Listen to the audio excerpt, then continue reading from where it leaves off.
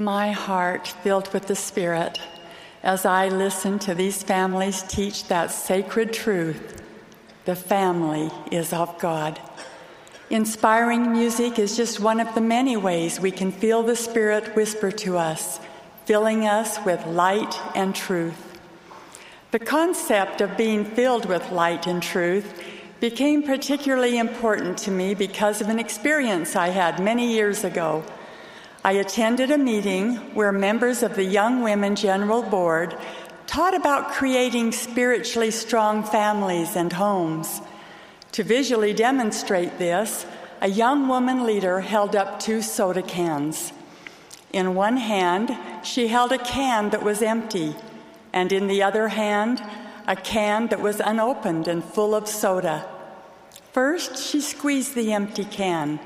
It began to bend and then collapsed under the pressure.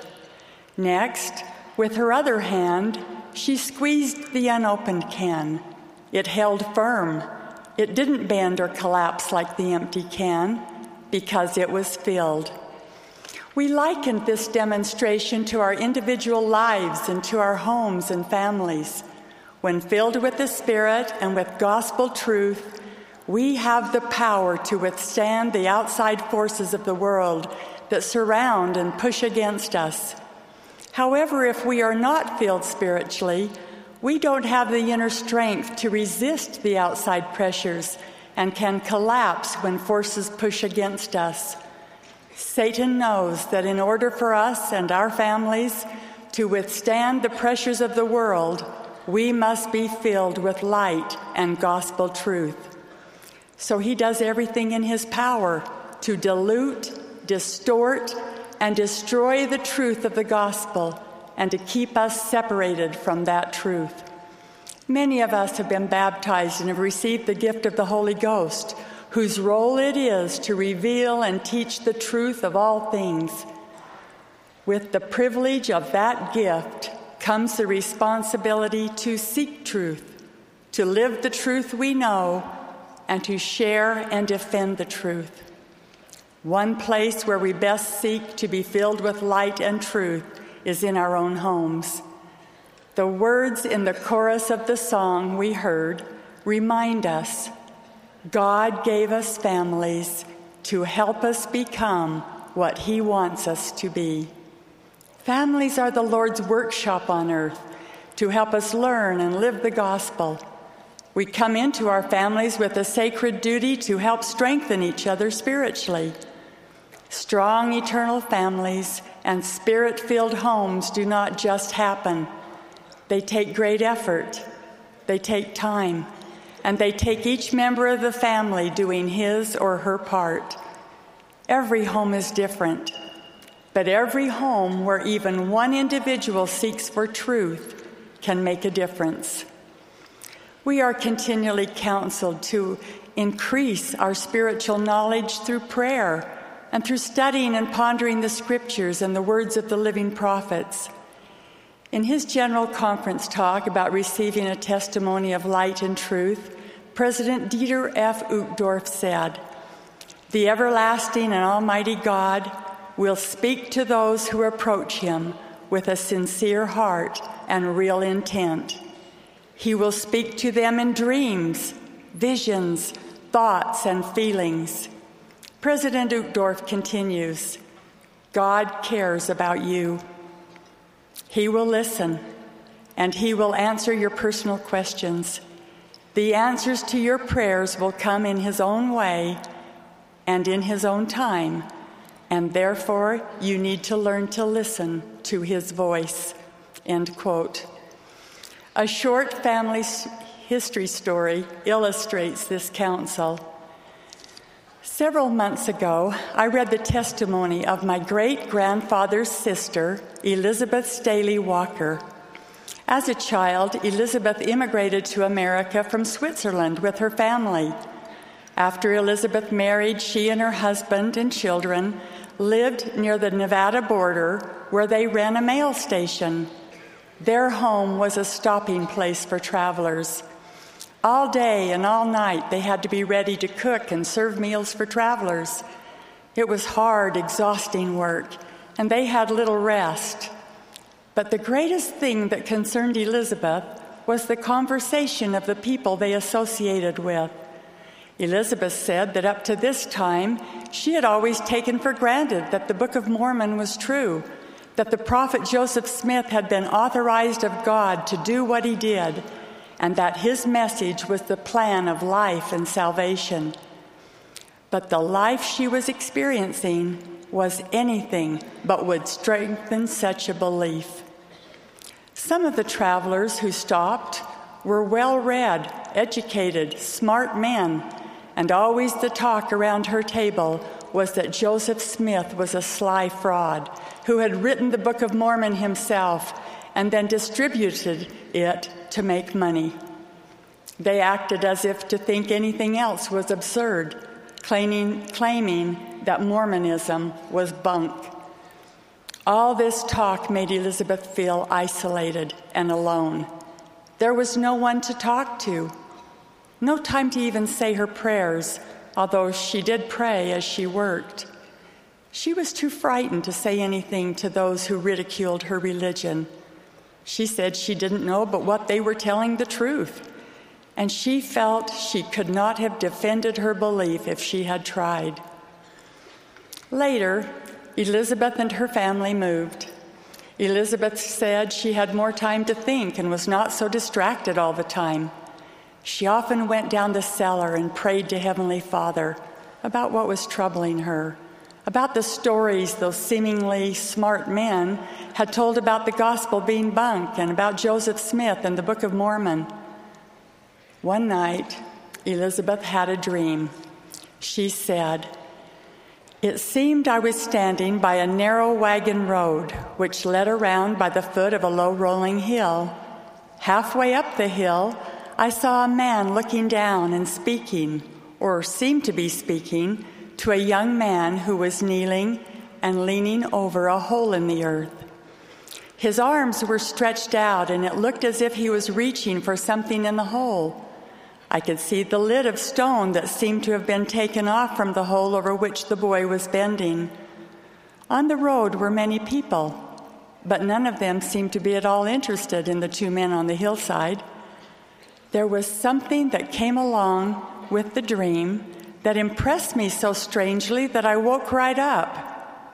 I could not tell my dream to anyone, but I seemed to be satisfied that it meant the angel Moroni instructed the boy Joseph at the time he got the plates." In the spring of 1893, Elizabeth went to Salt Lake City to the dedication of the temple. She described her experience. "In there, I saw the same picture that I had seen in my dream. I think it was a colored glass window. I feel satisfied that if I saw the Hill Cumorah itself, it would not look more real. I feel satisfied that I was shown in a dream a picture of the angel Moroni giving Joseph Smith the gold plates." Many years after having this dream, and several months before she died at nearly age 88, Elizabeth received a powerful impression. She said, "The thought came to me as plain as if someone had said to me, 'Do not bury your testimony in the ground.'" Generations later, Elizabeth's posterity continues to draw strength from her testimony. Like Elizabeth, we live in a world of many doubters and critics who ridicule and oppose the truths we hold dear. We may hear confusing stories and conflicting messages. Also, like Elizabeth, we will have to do our best to hold on to whatever light and truth we currently have, especially in difficult circumstances. The answers to our prayers may not come dramatically, but we must find quiet moments to seek greater light and truth. And when we receive it, it is our responsibility to live it, to share it, and to defend it. I leave you with my testimony.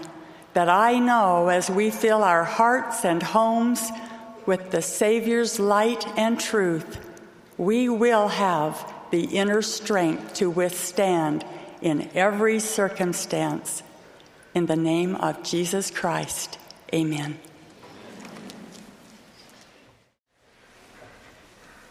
My beloved sisters, it has been a joy for me to be with you. I've thought of my mother, my wife, my daughter-in-laws, my granddaughters, a number of them are here. And this wonderful program has made me appreciate them more, to have had such a family, and to know that the reason that we've had the wonderful family life that we've had is that the Savior is at the center of each of their lives. We have today remembered him tonight in music, in prayers, and through inspired sermons. One of the attributes of the Savior we most appreciate is his infinite compassion. You have tonight felt he knows you and loves you. You have felt his love for those seated around you. They are your sisters, spirit daughters of our Heavenly Father. He cares for them as he cares for you. He understands all their sorrows. He wants to succor them. My message to you tonight is that you can and must be an important part of his giving comfort to those who need comfort. You can play your part best if you know more of how he answers those prayers for help. Many are praying to Heavenly Father for relief, for help in carrying their burdens of grief, loneliness, and fear. Heavenly Father hears those prayers and understands their needs. He and his beloved Son, the resurrected Jesus Christ, have promised help. Jesus Christ gave this sweet promise, quote, "Come unto me, all ye that labor and are heavy laden, and I will give you rest.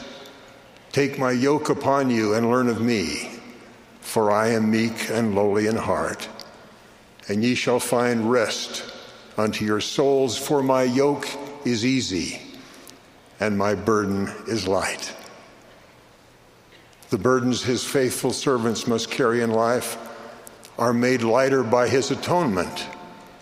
The burden of sin can be taken away, but the trials of mortal life for good people can still be heavy burdens.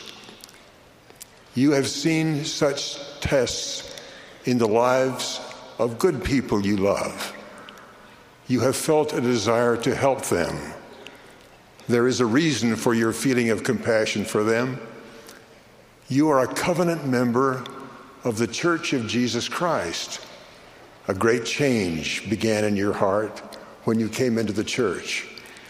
You made a covenant and you received a promise that began and changed your very nature. Alma described in his words at the Waters of Mormon what you promised at your baptism and what it will mean to you and everyone around you, especially in your families. He was speaking to those who are about to make the covenants you have made, and they also received the promise that the Lord made to you. Quote, "Behold, here are the waters of Mormon, for thus were they called, and now as ye are desirous to come into the fold of God and to be called his people, and are willing to bear one another's burdens, that they may be light. Yea, and are willing to mourn with those that mourn, yea, and comfort those that stand in need of comfort, and to stand as witnesses of God at all times and in all things, and in all places that you may be in, even until death, that you may be redeemed of God, and be numbered with those of the first resurrection, that ye may have eternal life. That is why you have a feeling to want to help a person struggling to move forward under a load of grief and difficulty. You promised that you would help the Lord make their burdens light and be comforted. You were given the power to help lighten those loads when you received the gift of the Holy Ghost. The Savior described the way he helps lighten loads and gives strength to carry them when he was about to be crucified. He knew that his disciples would grieve it. He knew that they would fear for their future. He knew they would feel uncertain of their capacity to move forward. So he gave them the promise that he makes to us and to all his true disciples. Quote, "And I will pray the Father, and he shall give you another comforter, that he may abide with you forever, even the Spirit of truth, whom the world cannot receive because it seeth him not, neither knoweth him, but ye knoweth him, for he dwelleth with you and shall be in you." And then he promised, "But the Comforter, which is the Holy Ghost, whom the Father will send in my name, he shall teach you all things, and bring all things to your remembrance. Whatsoever I have said unto you, peace I leave you. My peace I give unto you. Not as the world giveth, give I unto you. Let not your heart be troubled, neither let it be afraid." In just the past few weeks, I have seen that promise of sending the Holy Ghost fulfilled in the lives of children of God who were pleading in prayer that their burdens would be lightened. The miracle of the loads being lightened came in a way the Lord promised. He and Heavenly Father sent the Holy Ghost as the Comforter to his disciples to help. Recently, 3 generations of a family were grieving at the death of a 5-year-old boy. He died accidentally while with his family on a vacation. I was granted the opportunity to watch once again how the Lord blesses the faithful with relief and the strength to endure.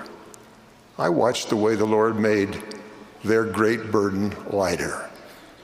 I was with them as the Lord's covenant servant, as you will be often in your life, to mourn with those who mourn and comfort those that stand in need of comfort. Because I knew that was true, I was pleased and at peace when the grandparents invited me to meet with them and the parents of the little boy before the funeral. I prayed to know how I could help the Lord comfort them. They sat down with me in our living room. I had warmed the room on a cold night with a small fire in the fireplace. I had felt to tell them that I loved them. I told them that I had felt the Lord's love for them. In just few words, I tried to tell them that I mourned for them, but that only the Lord knew and could experience perfectly their pain and grief. After saying those few words, I felt impressed to listen with love while they talked about their feelings. In the hour we sat together, they spoke far more than I did. I could feel in their voices and see in their eyes that the Holy Ghost was touching them. They spoke of what happened and how they felt in words of simple testimony. The Holy Ghost had already given them the peace that comes with the hope of eternal life when their Son, who died without sin, could be theirs forever. When I gave them each a priesthood blessing, I gave thanks for the influence of the Holy Ghost that was there. The Comforter had come, bringing hope, courage, and increased strength for all of us. That night I saw it demonstrated how the Lord works with us to lighten the loads of his people. You remember in the Book of Mormon when his people were nearly crushed by the burdens placed upon their backs by fierce taskmasters.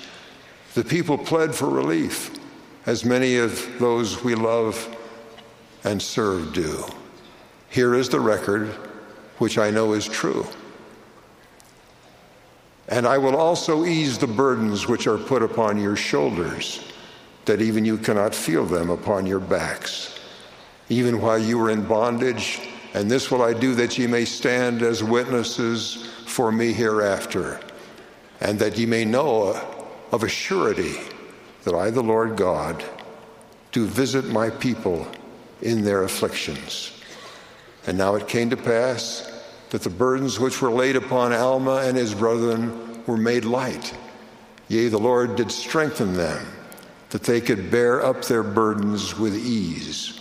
And they did submit cheerfully and with patience to all the will of the Lord. I've seen that miracle time and time again. We lighten the loads of others best by helping the Lord strengthen them. That is why the Lord included in our charge to comfort others the command to be his witnesses at all times and in all places. The father and the mother of the little boy bore witness of the Savior that evening in my living room. The Holy Ghost came, and all were comforted. The parents were strengthened. The burden of grief did not disappear, but they were made able to bear the sorrow. Their faith increased, and their strength will continue to grow as they ask for it and live for it.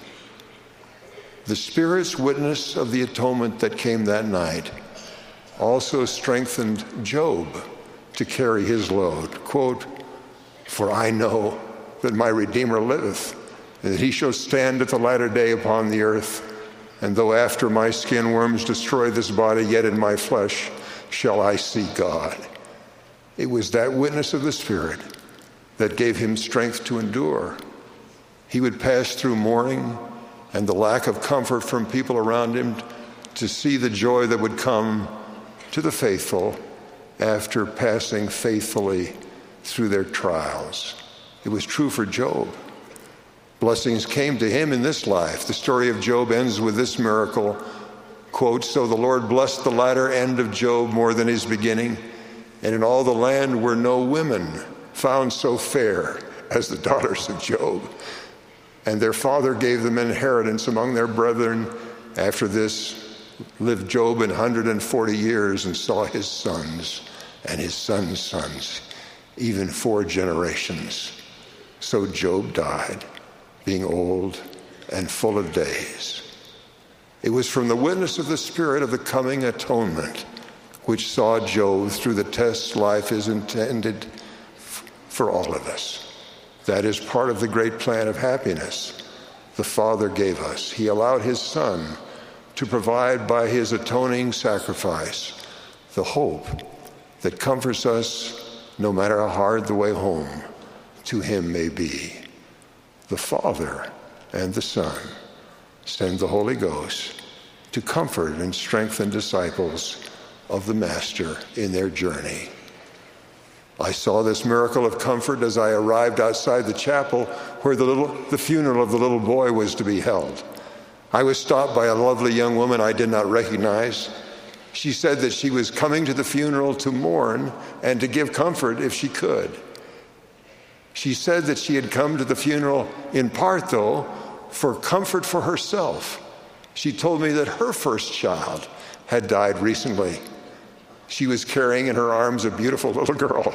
I leaned toward her to look into the little girl's smiling face. I asked the baby's mother, "What is her name?" Her quick and cheerful answer was, "Her name is Joy. Joy always comes after sorrow." She was bearing her witness to me.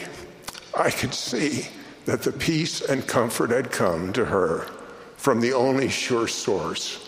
Only God knows hearts, and so only he can say in truth, I know how you feel. So I can only imagine both her joy and sorrow that preceded it, but the Lord who loves her knows.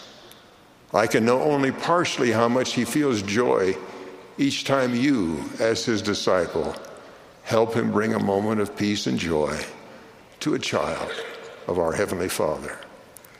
I bear my witness. The Lord has asked each of us, his disciples, to help bear one another's burdens. We have promised to do it. I bear my testimony that the Lord, through his atonement and resurrection, has broken the power of death. I give my witness that the living Christ sends the Holy Ghost, the Comforter, to those we are pledged to help him comfort. You are all witnesses, as I am, of the truth of the inscription on the pin my mother wore for more than 20 years as a member of the Relief Society General Board. It read, "Charity never faileth." I still do not know the full meaning of those words, but I have caught a glimpse as I saw her reach out to those in need. The scripture tells us this truth: charity is the pure love of Christ. His love never fails, and we never will cease to feel in our hearts the urge to mourn with those that mourn and comfort those who stand in need of comfort. Nor will the peace he promises ever leave us as we serve others for him. As his witness, I extend gratitude for what you do so well to help the living Lord Jesus Christ and the Holy Ghost, the Comforter, strengthen feeble knees and lift up hands that hang down. And I am grateful with all my heart for the wonderful women in my life who have helped me and blessed me as true disciples of Jesus Christ. In the name of Jesus Christ, amen. What a privilege and joy to be a part of this marvelous assembly of girls and women. How blessed we are as women to be joined together this evening in unity and in love. I recently read the story of Marie Madeleine Cardin, who with her family received the message of the restored gospel of Jesus Christ from the first missionaries called to serve in Italy in 1850. She was a young woman of 17 or 18 years of age when they were baptized. One Sunday, while holding a worship service in their home, high in the Alps of northern Italy, an angry mob of men, including some of the local ministers, gathered around the house and began shouting, yelling, and calling for the missionaries to be brought outside. I don't think they were just anxious to be taught the gospel. They intended bodily harm. It was young Marie who marched out of the house to confront the mob. They continued their vicious yells and demands for the missionaries to be brought out. Marie raised her Bible up in her hand and commanded them to depart. She told them that the elders were under her protection and that they could not harm one hair of their heads. Listen to her own words. All stood aghast. God was with me. He placed those words in my mouth, or I could not have spoken them. All was calm instantly. That strong, ferocious body of men stood helpless before a weak, trembling, yet fearless girl. End of quote. The ministers asked the mob to leave, which they did quietly in shame, fear, and remorse. The small flock completed their meeting in peace. Can't you just picture that brave young woman, the same age as many of you, standing up to a mob and defending her newly found beliefs with courage and conviction? Sisters, few of us will ever have to face an angry mob, but there is a war going on in this world in which our most cherished and basic doctrines are under attack. I am speaking specifically of the doctrine of the family. The sanctity of the home and the essential purposes of the family are being questioned, criticized, and assaulted on every front. When President Gordon B. Hinckley first read The Family, a proclamation to the world 20 years ago this year, we were grateful for and valued the clarity, simplicity, and truth of this revelatory document. Little did we realize then how very desperately we would need these basic declarations in today's world as the criteria by which we could judge each new wind of worldly dogma coming at us from the media, the internet, scholars, TV and films, and even legislators. The proclamation on the family has become our benchmark for judging the philosophies of the world. And I testify that the principles set forth within this statement are as true today as they were when they were given to us by a prophet of God nearly 20 years ago. May I point out something obvious? Life rarely goes exactly according to plan for anyone, and we are very aware that not all women are experiencing what the proclamation describes. It is still important to understand and teach the Lord's pattern and strive for the realization of that pattern the best we can. Each of us has a part to play in the plan, and each of us is equally valued in the eyes of the Lord. We should remember that a loving Heavenly Father is aware of our righteous desires and will honor His promises that nothing will be withheld from those who faithfully keep their covenants. Heavenly Father has a mission and plan for each of us, but He also has His own timetable. One of the hardest challenges in this life is to have faith in the Lord's timing.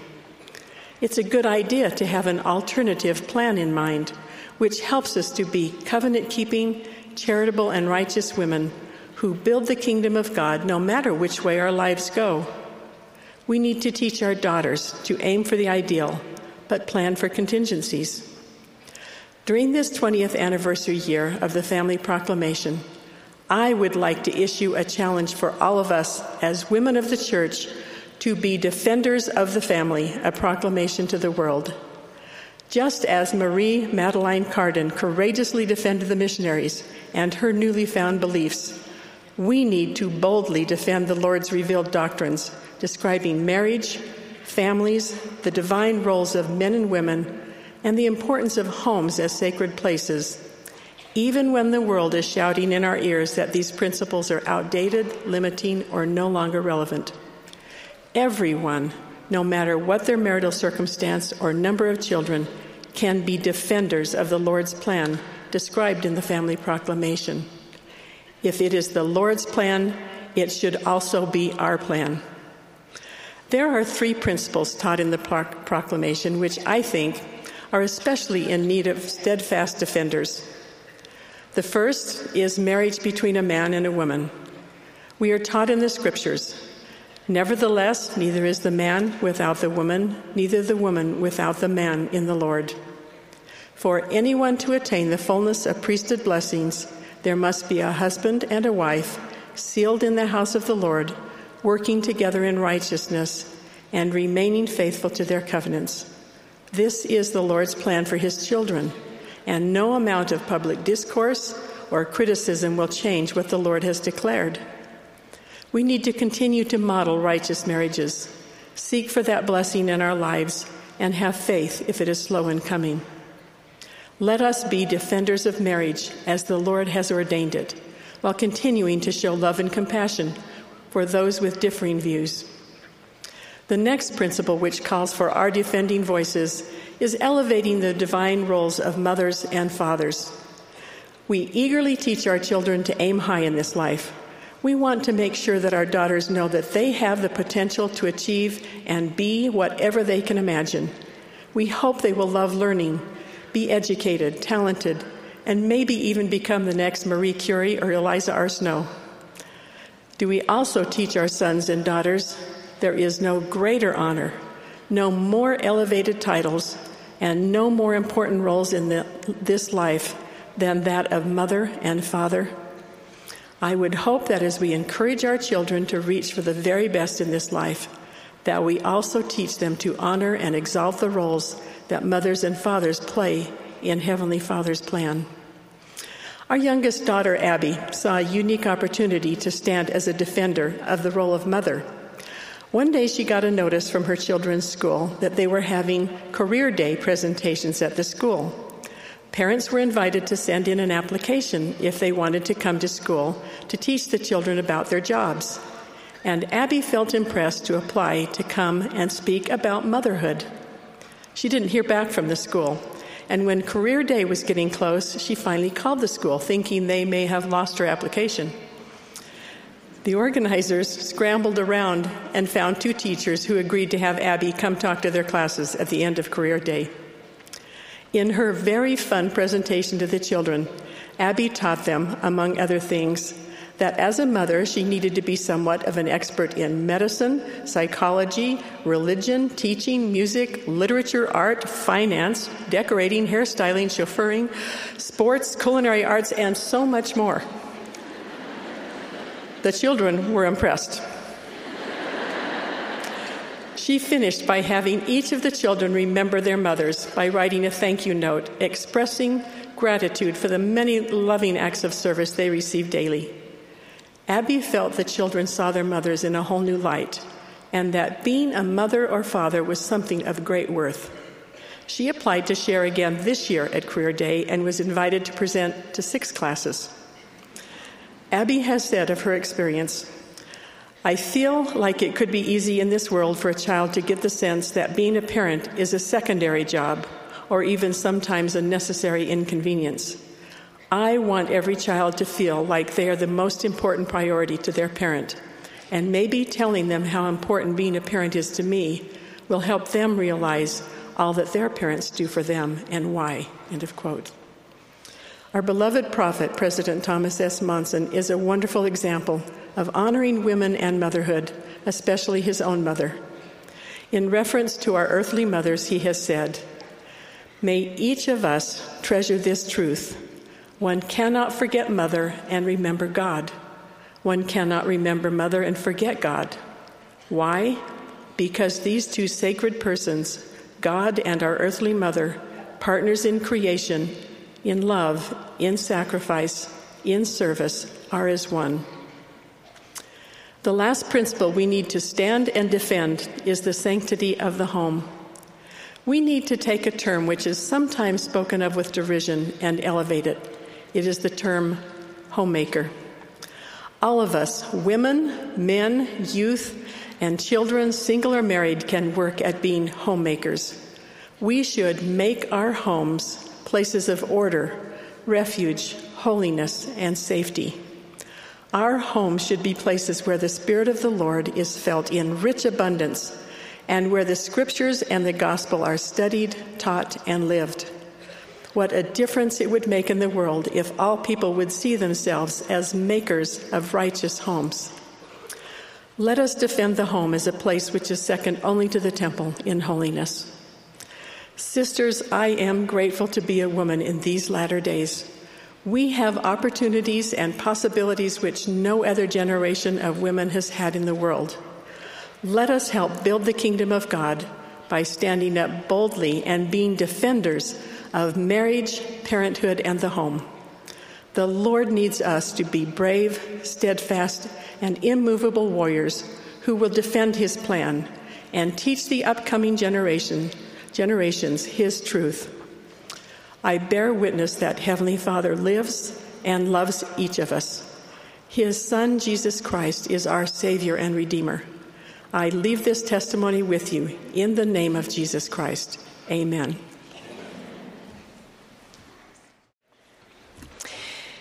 Is anything more beautiful and profound than the simple and pure truths of the gospel taught in a primary song? And all of you primary girls here tonight that know the song I'm going to talk about, you learned it for your primary program last year. In the words, "The family is of God," sung earlier in this meeting, we are reminded of pure doctrine. We learn not only that the family is of God, but also that we are each part of God's family. The first line of the song teaches, our Father has a family. It's me. It's you. All others too. We are his children. From the family proclamation we learn, in the premortal realm, spirit sons and daughters knew and worshiped God as their eternal Father.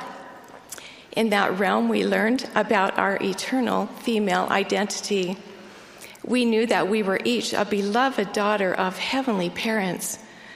Our mortal journey to earth did not change those truths. We each belong to and are needed in the family of God. Earthly families all look different. And while we do the best we can to create strong traditional families, membership in the family of God is not contingent upon any kind of status. Marital status, parental status, financial status, social status, or even the kind of status we post on social media. We belong. We are daughters of our Heavenly Father who loves us, and we love Him. The second line of the song expands on the first. He sent each one of us to earth through birth to live and learn here in families. In the premortal life, we learned that we would need a period of mortality. We accepted Heavenly Father's plan by which His children could obtain a physical body and gain earthly experience to progress towards perfection and ultimately realize our divine destiny as heirs of eternal life. Elder Richard G. Scott explained that we were taught in the premortal world that our purpose in coming here is to be tested, tried, and stretched. That stretching comes in as many forms as there are individuals experiencing it. I've never had to live through divorce, the pain and insecurity that comes from abandonment, or the responsibility associated with being a single mother. I haven't experienced the death of a child, infertility, or same-gender attraction. I haven't had to endure abuse, chronic illness, or addiction. These have not been my stretching opportunities. So right now, some of you are thinking, well, then, Sister Stevens, you just don't understand. And I answer that you may be right. I don't completely understand your challenges, but through my personal tests and trials, the ones that have brought me to my knees, I have become well acquainted with the one who does understand. He who was acquainted with grief, who experienced all and understands all. And in addition, I have experienced all of the mortal tests that I just mentioned through the lens of daughter, mother, grandmother, sister, aunt, and friend. Our opportunity as covenant-keeping daughters of God is not just to learn from our own challenges. It is to unite in empathy and compassion as we support other members of the family of God in their struggles, as we have covenanted to do. When we do so, we also come to understand and trust that the Savior knows the difficulties of the way and can guide us through whatever sorrows and disappointments may come. He is true charity, and His love endureth forever, in part through us, as we follow Him. As daughters of God and disciples of Jesus Christ, we then act according to those sympathies which God has planted in our hearts. Our sphere of influence isn't limited to our own family members. I recently had the opportunity to visit with Sister Yazi of the Chinle, Arizona stake in her Hogan. When she welcomed me into her home, the first thing I noticed were the variety of framed family and missionary photos on her walls and tables. So I asked, Sister Yazi, how many grandchildren do you have? Surprised by my question, she shrugged her shoulders. Confused by her response, I looked at her daughter. Sister Yellowhair answered, she doesn't know how many grandchildren she has. We don't count. All children call her grandmother. She is grandmother to everyone. Sister Yazi doesn't limit her love and influence to her biological family. She understands what it means to expand her sphere of influence as she goes about doing good, blessing, nurturing, and defending the family of God. She understands that whenever a woman strengthens the faith of a child, she contributes to the strength of a family, now and in the future. The third line of the song further explains the purpose of our mortality. God gave us families to help us become what He wants us to be. The Savior taught, be one. And if ye are not one, ye are not mine. The family proclamation teaches that as beloved spirit daughters of heavenly parents, we have a divine nature, eternal identity, and purpose. God wants us to be one. God needs us to be one. Covenant-keeping daughters, united in the diversities of our individual lives, who desire to learn all that is needed to be back in his presence, sealed to him as part of his eternal family. Sacred ordinances and covenants available in holy temples make it possible for us to return to the presence of God and for families to be united eternally. The ordinances we receive and the covenants we make at baptism and in holy temples connect the family of God on both sides of the veil, connecting us to our Father through his Son, who prayed that they may be one, as thou, Father, art in me, and I in thee, that they also may be one in us. As we use our time in mortality to study and apply the Savior's teachings, we become more like him. We come to understand that he is the way, the only way we can overcome mortal challenges, be healed, and return back to our heavenly home. The final line of the song returns to where it began.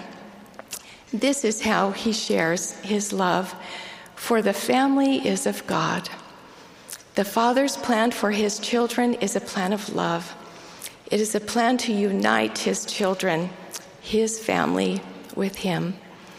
Elder Russell M. Nelson taught, Heavenly Father has but two desires for his children, immortality and eternal life, which means life with him back home.